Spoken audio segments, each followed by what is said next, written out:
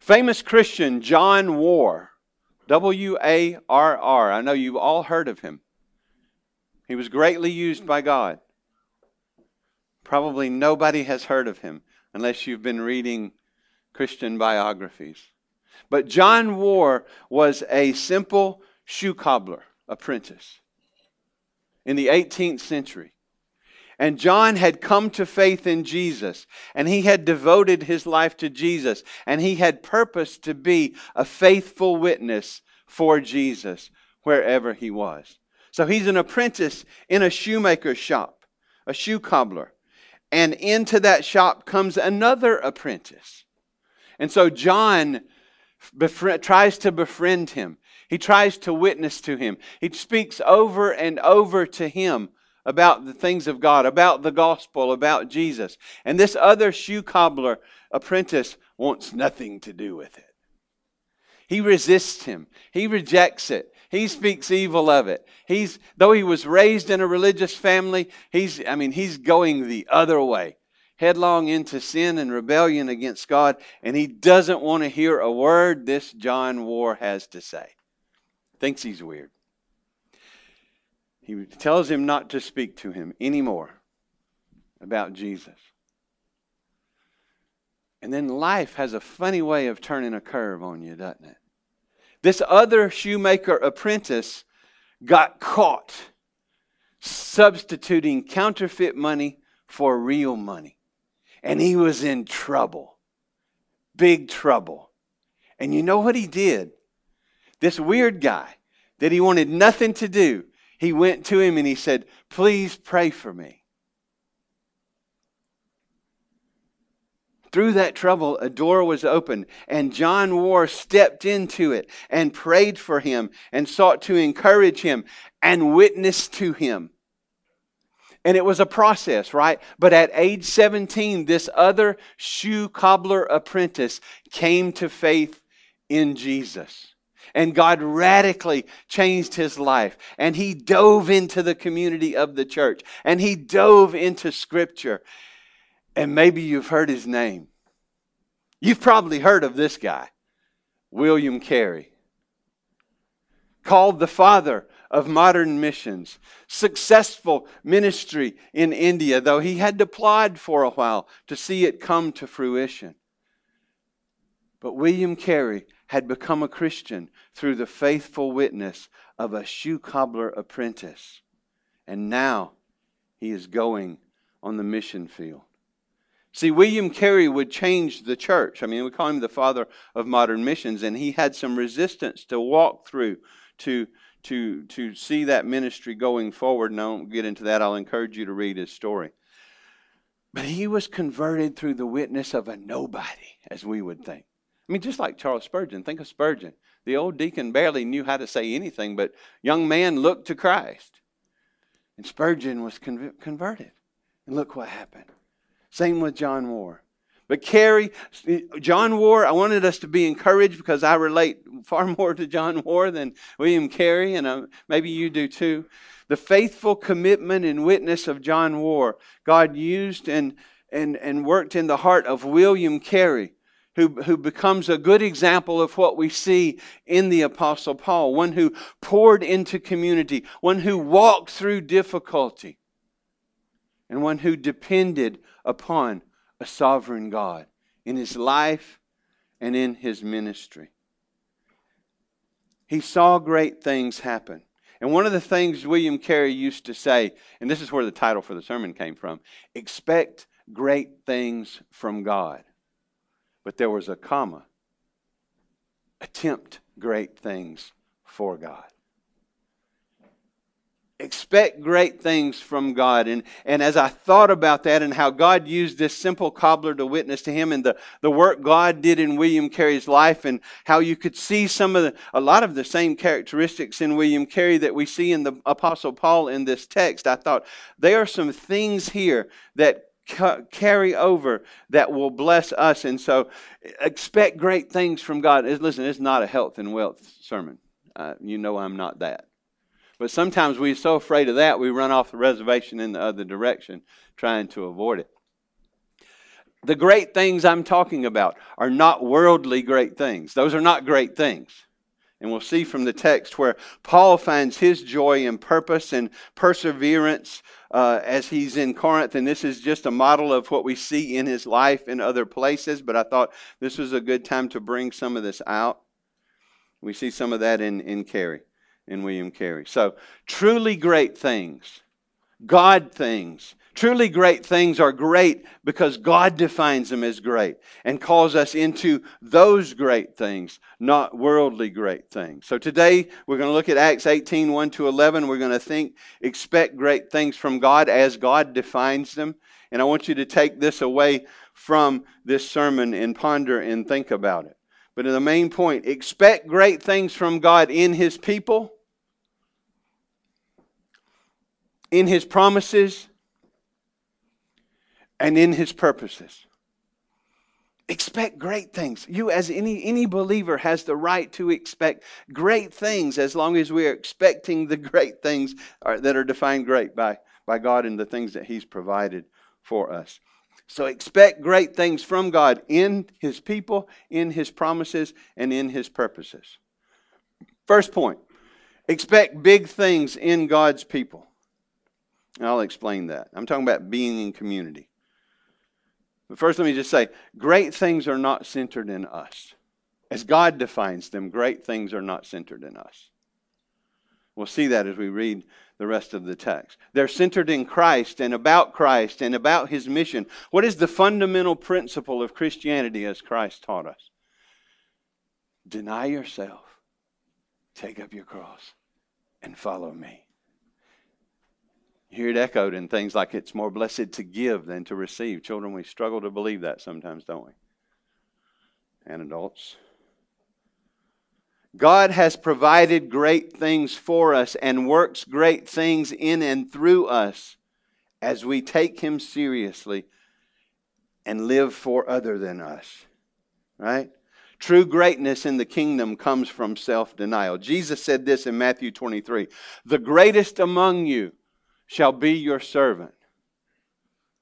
I mean, who was the greatest in that shoe cobbler shop? It was the lowly servant, apprentice. Jesus said, the greatest among you will be your servant.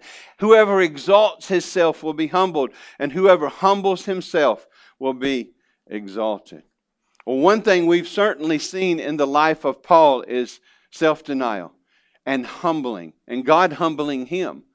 Knocking him off his high horse or mule on the way to Damascus, converting him, and using the one who wanted to destroy the church as the one who, to a great extent, is planting the church and churches.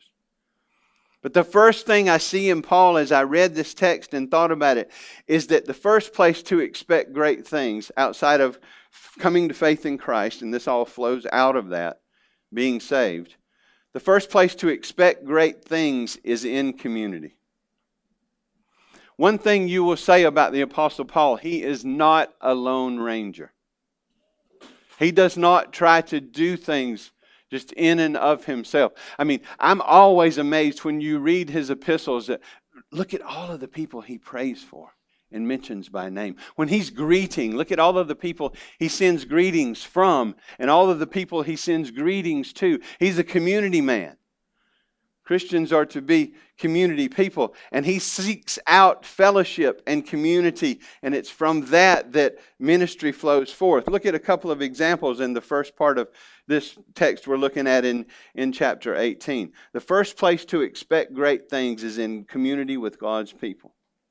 It says this, after this, Paul left Athens and went to Corinth. And Corinth is about 50 miles west of Athens. It is the major political city. It is the chief city in that province of Achaia. And it's a big deal. It's people coming in and out and going. It's the political center. It is a place where it would be perfect to go set up ministry and a church.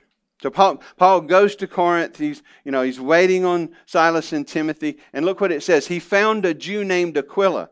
And these are important people. We're going to see these people over and over in the life of Paul. So I'm going to say more about them later than I do today. But just a little bit about Aquila and Priscilla. But it says he found a Jew named Aquila, a native of Pontus. Now, he didn't know him before this, okay? And it doesn't mean he knew him before. I mean, it could, but we're not told that. But it says he found them. You know, this word can be used for intentionally searching something and for something and finding it, or it can just be what I think the NIV translate, met him.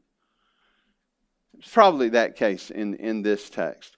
But he found him, he related to him. Priscilla and Aquila are probably already Christians at this point, though we don't know for sure. But it says, a Jew named Aquila, a native of Pontus, recently come from Italy with his wife Priscilla. And I'm just going to mark that. Aquila and Priscilla are going to be powerful allies in Paul's life, a huge encouragement in Paul's life and a help in his ministry. And they will eventually have a house in their church, a church in their house. But we'll see that later. But he says he found him, Aquila, he found Priscilla, and they are there in Corinth because Claudius has commanded all the Jews to leave Rome. Claudius is like, had it with you people, get out of here. Why? Well, we're not told for sure about that either, but it seems like it was probably because of the Christian witness in Rome and the dissension that stirred up. And we've seen that as we looked at Paul going through the missionary journeys, that how he'll go into a place, he'll be witnessing, and people will come to faith in Christ. And then the Jews who don't come to faith in Christ just get all in an uproar and create trouble and dissension and disunity in the city. So, Claudius is like, got to go, out. So they've been expelled. They are here in Corinth. It is a sovereign and divine appointment because they're going to meet and hook up with in partnership with the Apostle Paul. And we're going to see that as we go forward. But look, it says he went, he meets them, he gets to know them and has fellowship with them. And then it says he went to see them, and because he was of the same trade, he stayed with them and worked, for they were tent makers. Paul was working, and he talks about this in other places, how he would work with his own hands to not be a burden to other people. And he finds common ground with Aquila and Priscilla, and he knows how to do the same thing in leather work and tent making and all of the things that would be involved in that. And so they're come together. They have a common trade. And notice the hospitality of Aquila and Priscilla, who I'm sure Paul didn't just say, hey, I'm going to stay with you now. But it was probably their idea. Why don't you come stay with us? So Paul didn't seek out the Y or a Motel 6 where he could be alone and just do his own thing. He searched out community. He found community. And he's in community as he's seeking to be a minister and a witness in Corinth. And then Silas and Timothy. It says, well, let me not skip over verse 4. And because he was of the same trade, he stayed with them and worked, for they were tent makers by trade. And he reasoned in the synagogue every Sabbath and tried to persuade Jews and Greeks. So he's working to provide for his needs. He's in partnership with Priscilla and Aquila, and he's still doing what we've seen him do over and over and over. He's going to the synagogue every Sabbath to show them that the Messiah they've been hoping for is Jesus, and that the Messiah has come and the salvation he offers to them. So he's reasoning in the synagogue. He's there flowing out of that fellowship with Priscilla and Aquila. And now look at more connection. And we know others that are not mentioned are in connection, like Luke, who has traveled with Paul. It says, when Silas and Timothy arrived from Macedonia, Paul was occupied with the word, testifying to the Jews that the Christ was Jesus. So it seems like, and other translations sort of bring this out, maybe Silas and Timothy brought with them from Macedonia some support for the Apostle Paul that then enabled him to pause from the working every day to be devoted to the Scriptures and teaching the Word. So they come back probably with some support, and now he's more devoted than ever. He's testifying to the Jews that the Christ, the Messiah, the expected one, is Jesus. One of the things about the Apostle Paul, as you read this, as I saw it here, and there's a glimpse of it here, and as you read the book of Acts and then you read his other letters, you see that Paul sought out community, not isolation. He knew that Christ had called him in to plug into his church, to plug into his people. And that was hard at first because people didn't trust him. Barnabas had to sort of bring him in. But he sought out community, not isolation. And he knew if he was going to be effective, he needed community. And he expected great things to come. He believed God. He expected God to do great things in him and through him and in the community that he would be a part of. He sacrificed for it. He made it a priority to sacrifice, to be part of God's people. Reminds us of Jesus, right? Jesus certainly sacrificed for community. He sacrificed himself for community. He came not to be served, but to serve and give his life a ransom for many. He came to live for us because why? Why didn't he just come and down the cross and go back to heaven? Because we have all, Jew and Gentile, the whole world, sinned and fallen short of the glory of God, Romans 3 says. We've broken his commandments in thought, word, and deed. We have not kept one of them. We are sinners who are unrighteous and have sought our own way and cannot save ourselves. But Christ came at just the right time, Galatians says, born under his own law. Why did he live so long on the earth? To fulfill all righteousness, to glorify his Father, to fulfill the law, to fulfill the covenant, to provide a righteousness for a people who didn't have any. And so he never sinned once in thought, word, or deed. He deserved only blessing. Why did he die? Why did he go to the cross? Because he took our guilt. Our sin was imputed to him. And so he died to pay the penalty, not for his sin. He didn't have any. He died on the cross to pay the penalty for our sin. And as horrible as the physical suffering was, the spiritual was infinitely worse because he satisfied the justice of God for the people he would save. He drank that cup dry. On the cross, he said, "It is almost finished. I'll leave a little bit for them to do. It is finished, paid in full, to tell us die." Christ died for our sins according to the Scripture. He was buried. He really died. And he was raised from the grave the third day, proving it all true. Offering salvation as a free gift if you will turn and trust in him. He ascended into heaven. He's reigning today to make you comfortable in all of your life and rich and healthy and happy. No.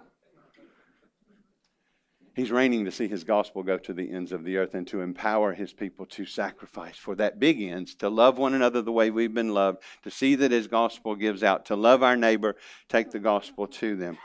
We walk through many hardships in that, and he's with us in them all. But he sacrificed to purchase a people for himself, a people who would be zealous for good work, a people who would no longer live for themselves, but for Christ who died for them and was raised from the grave. What must I do to be saved? Children, believe on the Lord Jesus Christ. Trust in him. Repent. Turn from running from him and from sin and from other, and trust in him and receive Jesus as your Savior.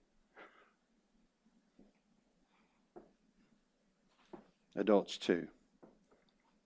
God so loved the world that he gave his only begotten Son, that whosoever believes in, whosoever trusts in him shall not perish, but have eternal life. So Christ sacrificed to create a community of self-sacrificers who would seek their joy in him and seek their delight and expect great things from him in his community, his church.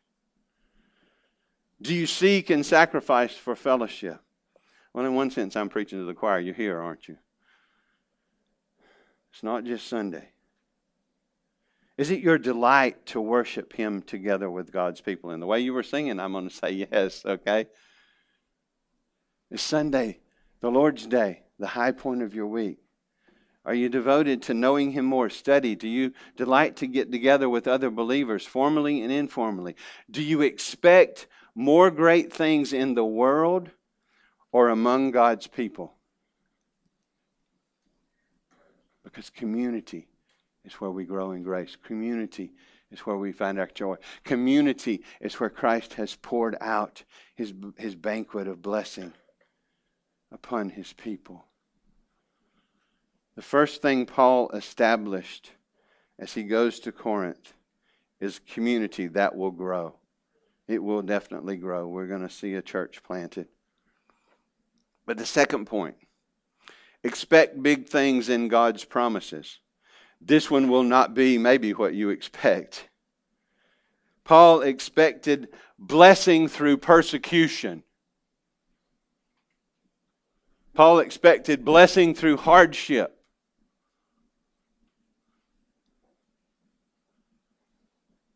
Why did I say expect big things in God's promises? Because God promises hardship. God promises persecution. That's how we know we're on the right track. Wow. That is so cross-current to us, isn't it? I'm going to show you why I said that. But look first, you hear this verse from me all the time. Jesus tells the truth as our prophet. He told it to the disciples, and through the disciples to us, that every faithful follower of His, He says, in the world you will have trouble. We want it easy, don't we? If He just made everything easy, we'd be so rotten, we'd be no good at all. There are preachers that'll promise you an easy life if you'll just give them some money or. That's not the truth. Jesus tells us the truth. You're going to have trouble in this world, but my gospel is big enough for that. If you will look to me, take heart. I have overcome the world for you. So in the midst of your trouble, you can know that it has a purpose. It's not wasted. God's going to do big things in the midst of your struggle. One of the things He's going to do is make you more like Jesus.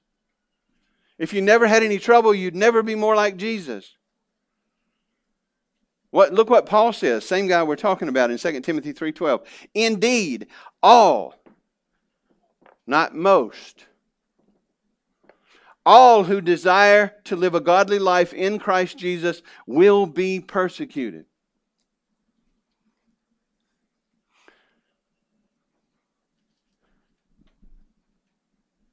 Because the world doesn't like that. The devil certainly doesn't like that. And many times our own flesh doesn't like that. Everybody, you could say, everybody who desires to live for Jesus faithfully will be persecuted. How am I to respond to that persecution? This is why, why do you see Paul persevering through beatings and stonings and all of the stuff he's persevering through? He didn't see it as a problem. He called it the marks of Christ. But look what Jesus told us to do. As a warning and an encouragement, and I'll show you here. Luke 6:22-23. Blessed are you when you have a lot of money and you're healthy and... Man, we get so twisted about what blessing is. Blessed are you... Now watch this, people. Please hang with me and look at this. This is so cross-cutting. Blessed are you when people hate you. Now, we don't seek that out, but that's a natural outflow if we're faithful for Jesus. Blessed are you when people hate you, and when they exclude you, and when they revile you, and when they spurn your name as evil. Now, watch this. Not because you're being a jerk or a jerkus, I don't know quite how to say. On account of the Son of Man. Blessed are you when you are rejected and spurned, and in Paul's case, beaten, and some who are being martyred more today than ever on account of Jesus, on account of the Son of Man. Now look what he says.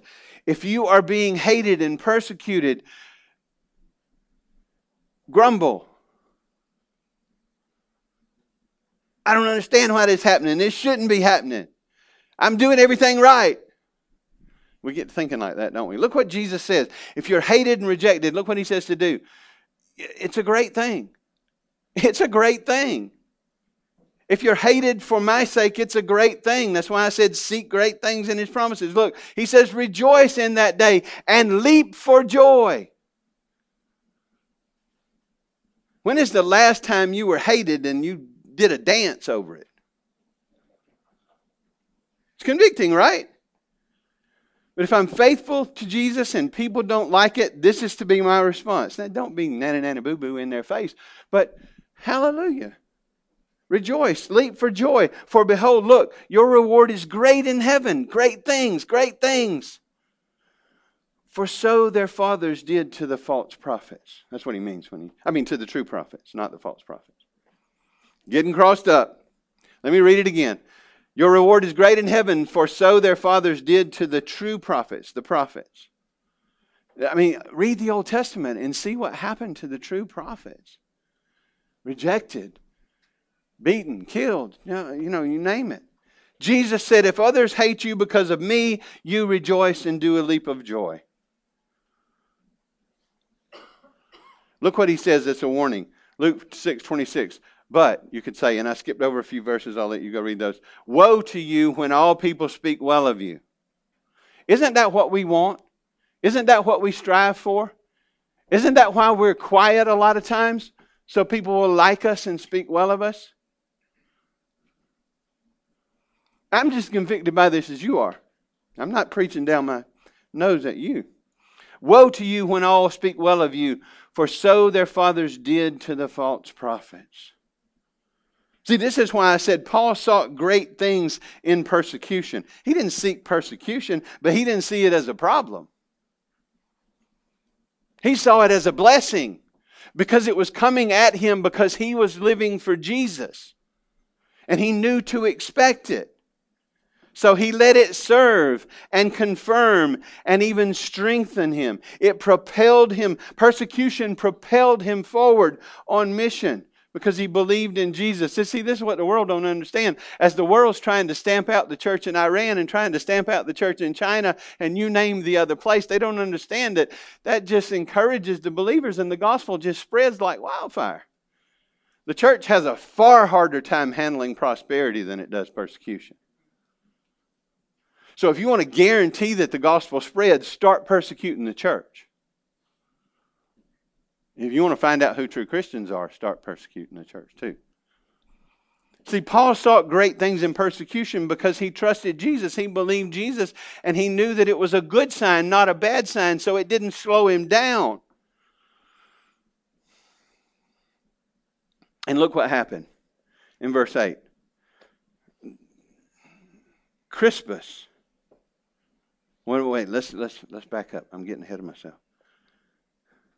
Paul, as he testified and he was rejected, as he was testifying for Christ in verse 6, when they opposed and reviled him, watch, he shook out his garments and said to them, this is just like Christ said, wipe the dust off your feet.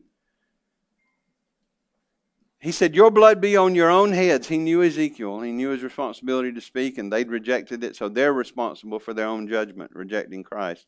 He said, I am innocent. I've told you about Jesus. From now on, I will go to the Gentiles. And he left there and went to the house of a man named Titius, however you say his name, Justus. This is not Titus that Paul writes to later. This man is a God-fearer or a worshiper of God.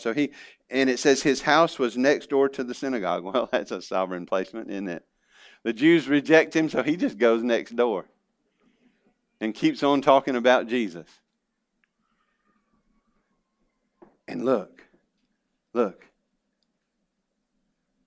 Crispus, the ruler of the synagogue, believed in the Lord.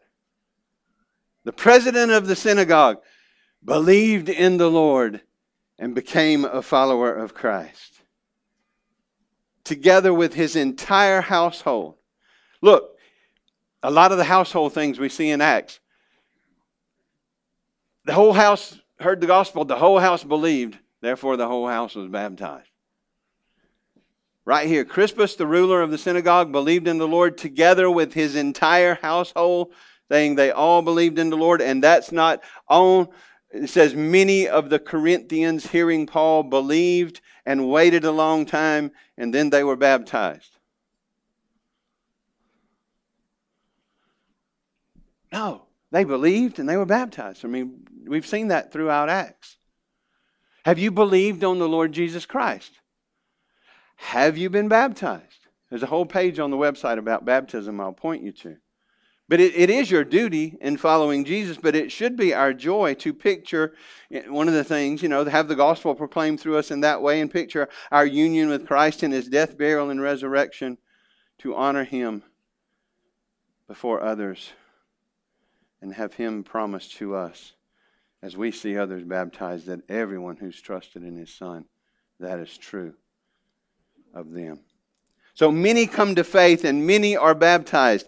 Have you believed and have you been baptized? Why are you waiting? If you're trusting in Jesus and you haven't been baptized, please come talk to us. It's not about us. We don't keep up with numbers and all that stuff.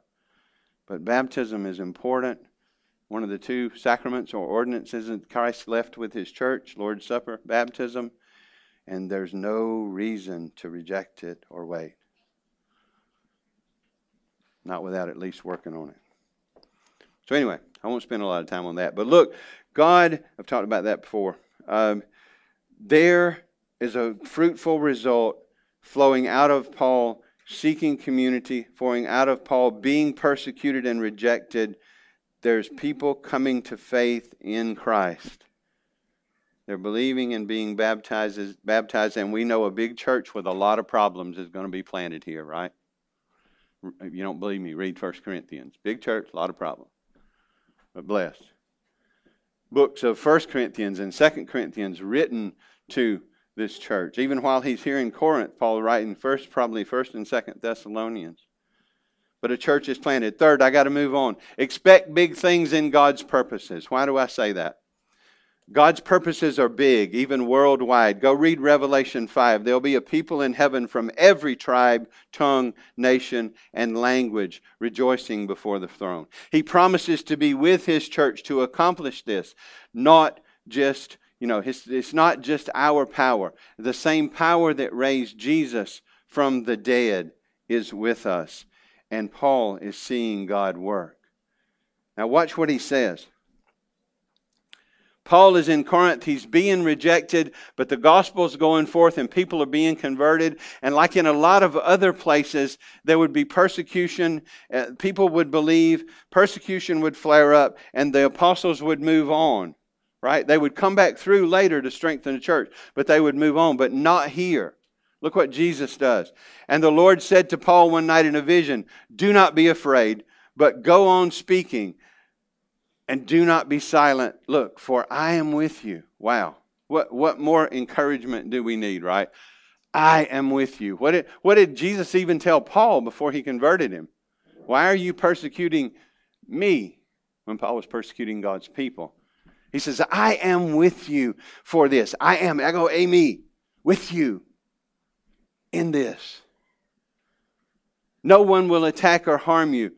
For I have many people in the city. First, the Great Commission ends with, I am with you always. Matthew 28:19-20. Go therefore and make disciples of all nations, baptizing them in the name of the Father, the Son, and the Holy Spirit, teaching them to observe all that I have commanded you. So we win them to Christ and we teach them to love and honor and obey Christ. And behold, I am with you always to the end of the age. So Jesus is just reminding Paul of this. So he's big purposes. Paul is involved in something much bigger than him. All young people say they want to be involved in something much bigger than they are. Welcome to gospel ministry and mission. There's nothing bigger than that. But look at Jesus' specificity, His sovereign specificity here. He said, I am with you and no one will attack you or harm you, for I have many in this city who are my people. You could say, I still have many in this city who are my people. I have a lot of my people in this city that you haven't talked to or reached yet. But I'm going to work through you to bring them to faith. See, I still have many in this city, so don't be afraid. Keep speaking. I'm with you. I'm going to prosper. So don't move on like the rest of the times. Stay put for a while and watch what I do. Jesus says, I have many in this city. Here's another commonality between the Apostle Paul and William Carey. William Carey was a reformed man. William Carey believed in predestination. William Carey believed in election. And it didn't stop him from being on fire and on mission. It propelled him into ministry and mission. God's sovereignty, rightly understood, doesn't make us mean debaters. It makes us faithful servants. Because sovereignty should humble us and encourage us and cause us to trust Him who set His love upon us. See, election is true. God chose a people, Ephesians 1:4 and other places. He gave them to His Son. If you're taking notes, you'll get more out of these sermons, by the way. Ephesians 1:4, God chose a people. He gave them to His Son. John 17:9. There are more scriptures. I'm giving you one. So you know, it's hard to write them all down when you're writing. His Son accomplished their redemption. John 19:30. And the Spirit applies it and brings them to faith through the gospel. John 3, verses 3, 5, and 8. A people before the foundation of the world were given to the Son. The Son came to live for them and die for them and to be raised from the grave. And the Spirit to apply that good news of that dying and rising Savior to them so that they come to life and faith in Him. And He preserves them to the end. Look at John 6:39. Read the Gospel of John. I don't know how you can read that and not come out reformed, but John 6:39 says, and this is the will of Him who sent me, that I should lose nothing of all that He has given me, but raise it up on the last day.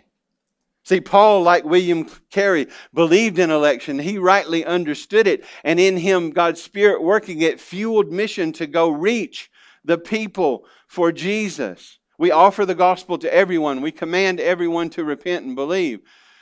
But it is God's Spirit that works through that gospel to bring His people to Himself. Verse 10, I have many in this city who are my people, who need to hear the gospel. I will see to it that they do, and I will use you, Paul, so stay put. And he stayed a year and a half. It says in verse 11, he stayed a year and 6 months teaching the Word of God. Notice the great thing Paul found in God's purposes. The great assurance that it gave him that he wasn't wasting his time. There are people who need to hear about Jesus who will respond. They will either be seeds planted or souls harvested, but it's not a waste of time. Jesus didn't just make salvation possible. He accomplished the redemption of His people, and the Spirit applies it through the preaching of the gospel. I understand if you struggle with election. I did too. I threw books across the room and all kind of stuff. But I finally, through Acts 13:48, had to submit to it. And my first questions were like, well, that's not fair. Please don't ask God for fairness.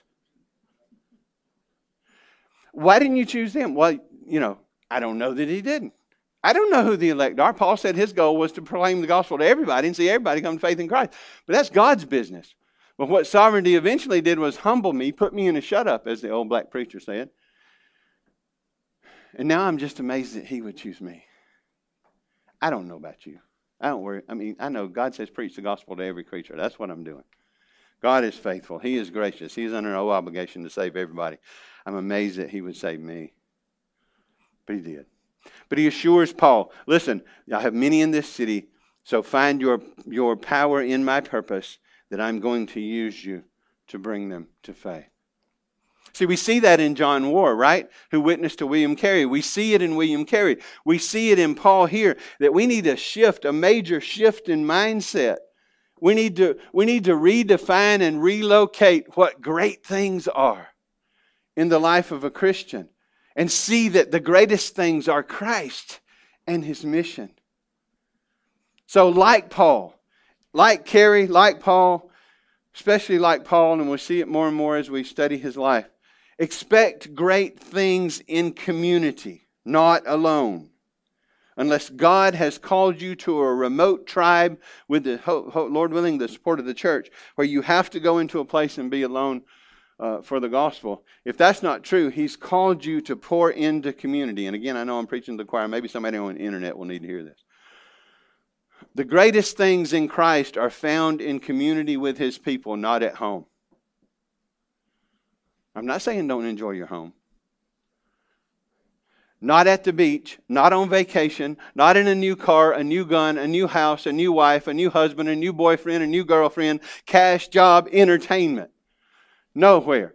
Great things are found in Christ, and the buffet is set amongst His people, and it is a work of grace just to be plugged into a body where you don't agree with everybody, agree with everything. You know, everybody. Some people get on your nerves. Y'all are not getting on my nerves. I'm not saying that. But the greatest things are found as we worship together and do life together and do mission together and grow together. And Paul knew that. Why are we still here? This life is about Jesus. That's what Paul said, right? That's our theme verse. To live is me. Right? No. To live is Jesus. And to die is gain. Introverts, I know the struggle is real. I am one. Made a preacher out of one. Sacrifice that. Pour into community. Life is about Christ, and He calls us into community, and He blesses us in community. And if you can be a part of a community and you choose not to and stay at home with your family and call it worship, it is not.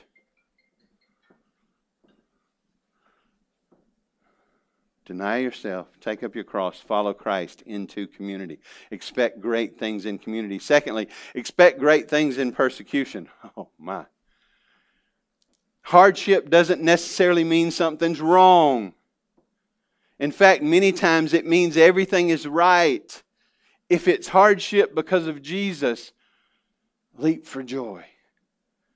And if you seek to live for Jesus, you're going to have some rejection and hardship. Make peace with it. God accomplishes great things through hardship. I know the times I've grown the most have been in the midst of trials. What do trials do for me? What does rejection do for me? Well, one, it makes me more like Jesus. If I'm living for His glory and I'm being persecuted for it, He's chiseling away everything that doesn't look like Jesus in the midst of the trials. Seeds of the gospel are planted when we suffer, if we suffer in God's grace. And are a witness in the midst of our struggle. People won't understand that.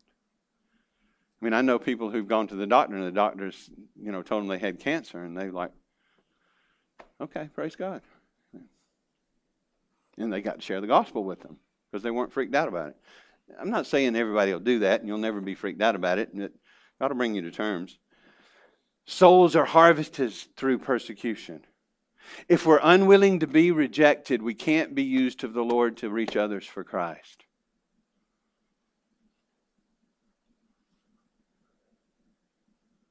Last thing, expect great things in His sovereignty. His word never fails to accomplish His purpose, Isaiah 55:11. He will save all His people, and He will use you to do it. I'm not a preacher or a singer or a teacher. Well, what about a shoe cobbler? There's not much lower job and status than that. He will use you, and His sovereignty should give us confidence and propel us out. So remember the Apostle Paul in community and persecution in a knowledge of God's sovereignty. Remember William Carey that I mentioned, who's a great example and sort of mirrors Paul's life in this way. But go all the way back to John Warr, that simple cobbler of shoes who changed the world because he was faithful. Now, God used him. It was through his witness, right? So God gets the glory. He used this lowly carpenter, hey, that's a good picture, right? A lowly shoe cobbler to bring the father of modern missions to faith. He used Paul, who was the persecutor of the church, that he's made an apostle, who loves community in the church now, who isn't sidetracked by persecution, and who just fully dependent upon God's grace and sovereignty. And He will use you too. So expect great things, expect God things, expect gospel things among His people through His promises and in accord with His purposes. Love and live for Christ. To live is Christ. Let's pray. Lord, help us to believe you. Thank you for this glimpse of real life in Christ that we see in the Apostle Paul in Corinth.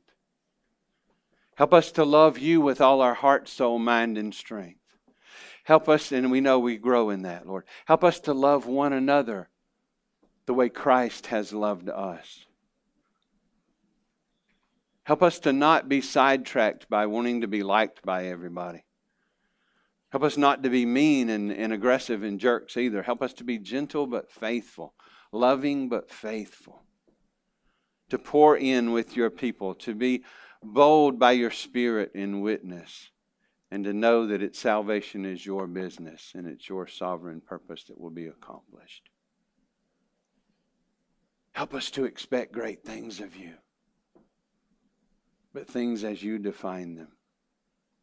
Things we find in community, in rejection, in your word, and in your purposes. Or if there be any in this room or listening over the internet who don't know you, maybe not much of this has made sense to them, I pray that you would give them eyes to see, a heart that understands, that they would see that Jesus is the Savior, that they would run to Him for mercy and believe on the Lord Jesus Christ. Lord, those of us who do trust you, may we really live in a way that we could say we are denying ourselves, we are taking up our cross, Jesus, and we are following you. These things are convicting, so we need much forgiveness. We have failed and will fail in many ways, and thank you for your throne being a throne of grace, where we can confess our failure and be forgiven. Thank you that the same power that raised Christ from the dead is at work in us. So help us to be pouring into life together, encouraging and strengthening one another, going out on fire for you, Lord Jesus, and trusting in you and knowing it's not us. Lord, save and sanctify your people, accomplish your purposes. We are amazed that we would even be a part of that. We thank you for your grace. We cry out to you in the name of Jesus. Amen.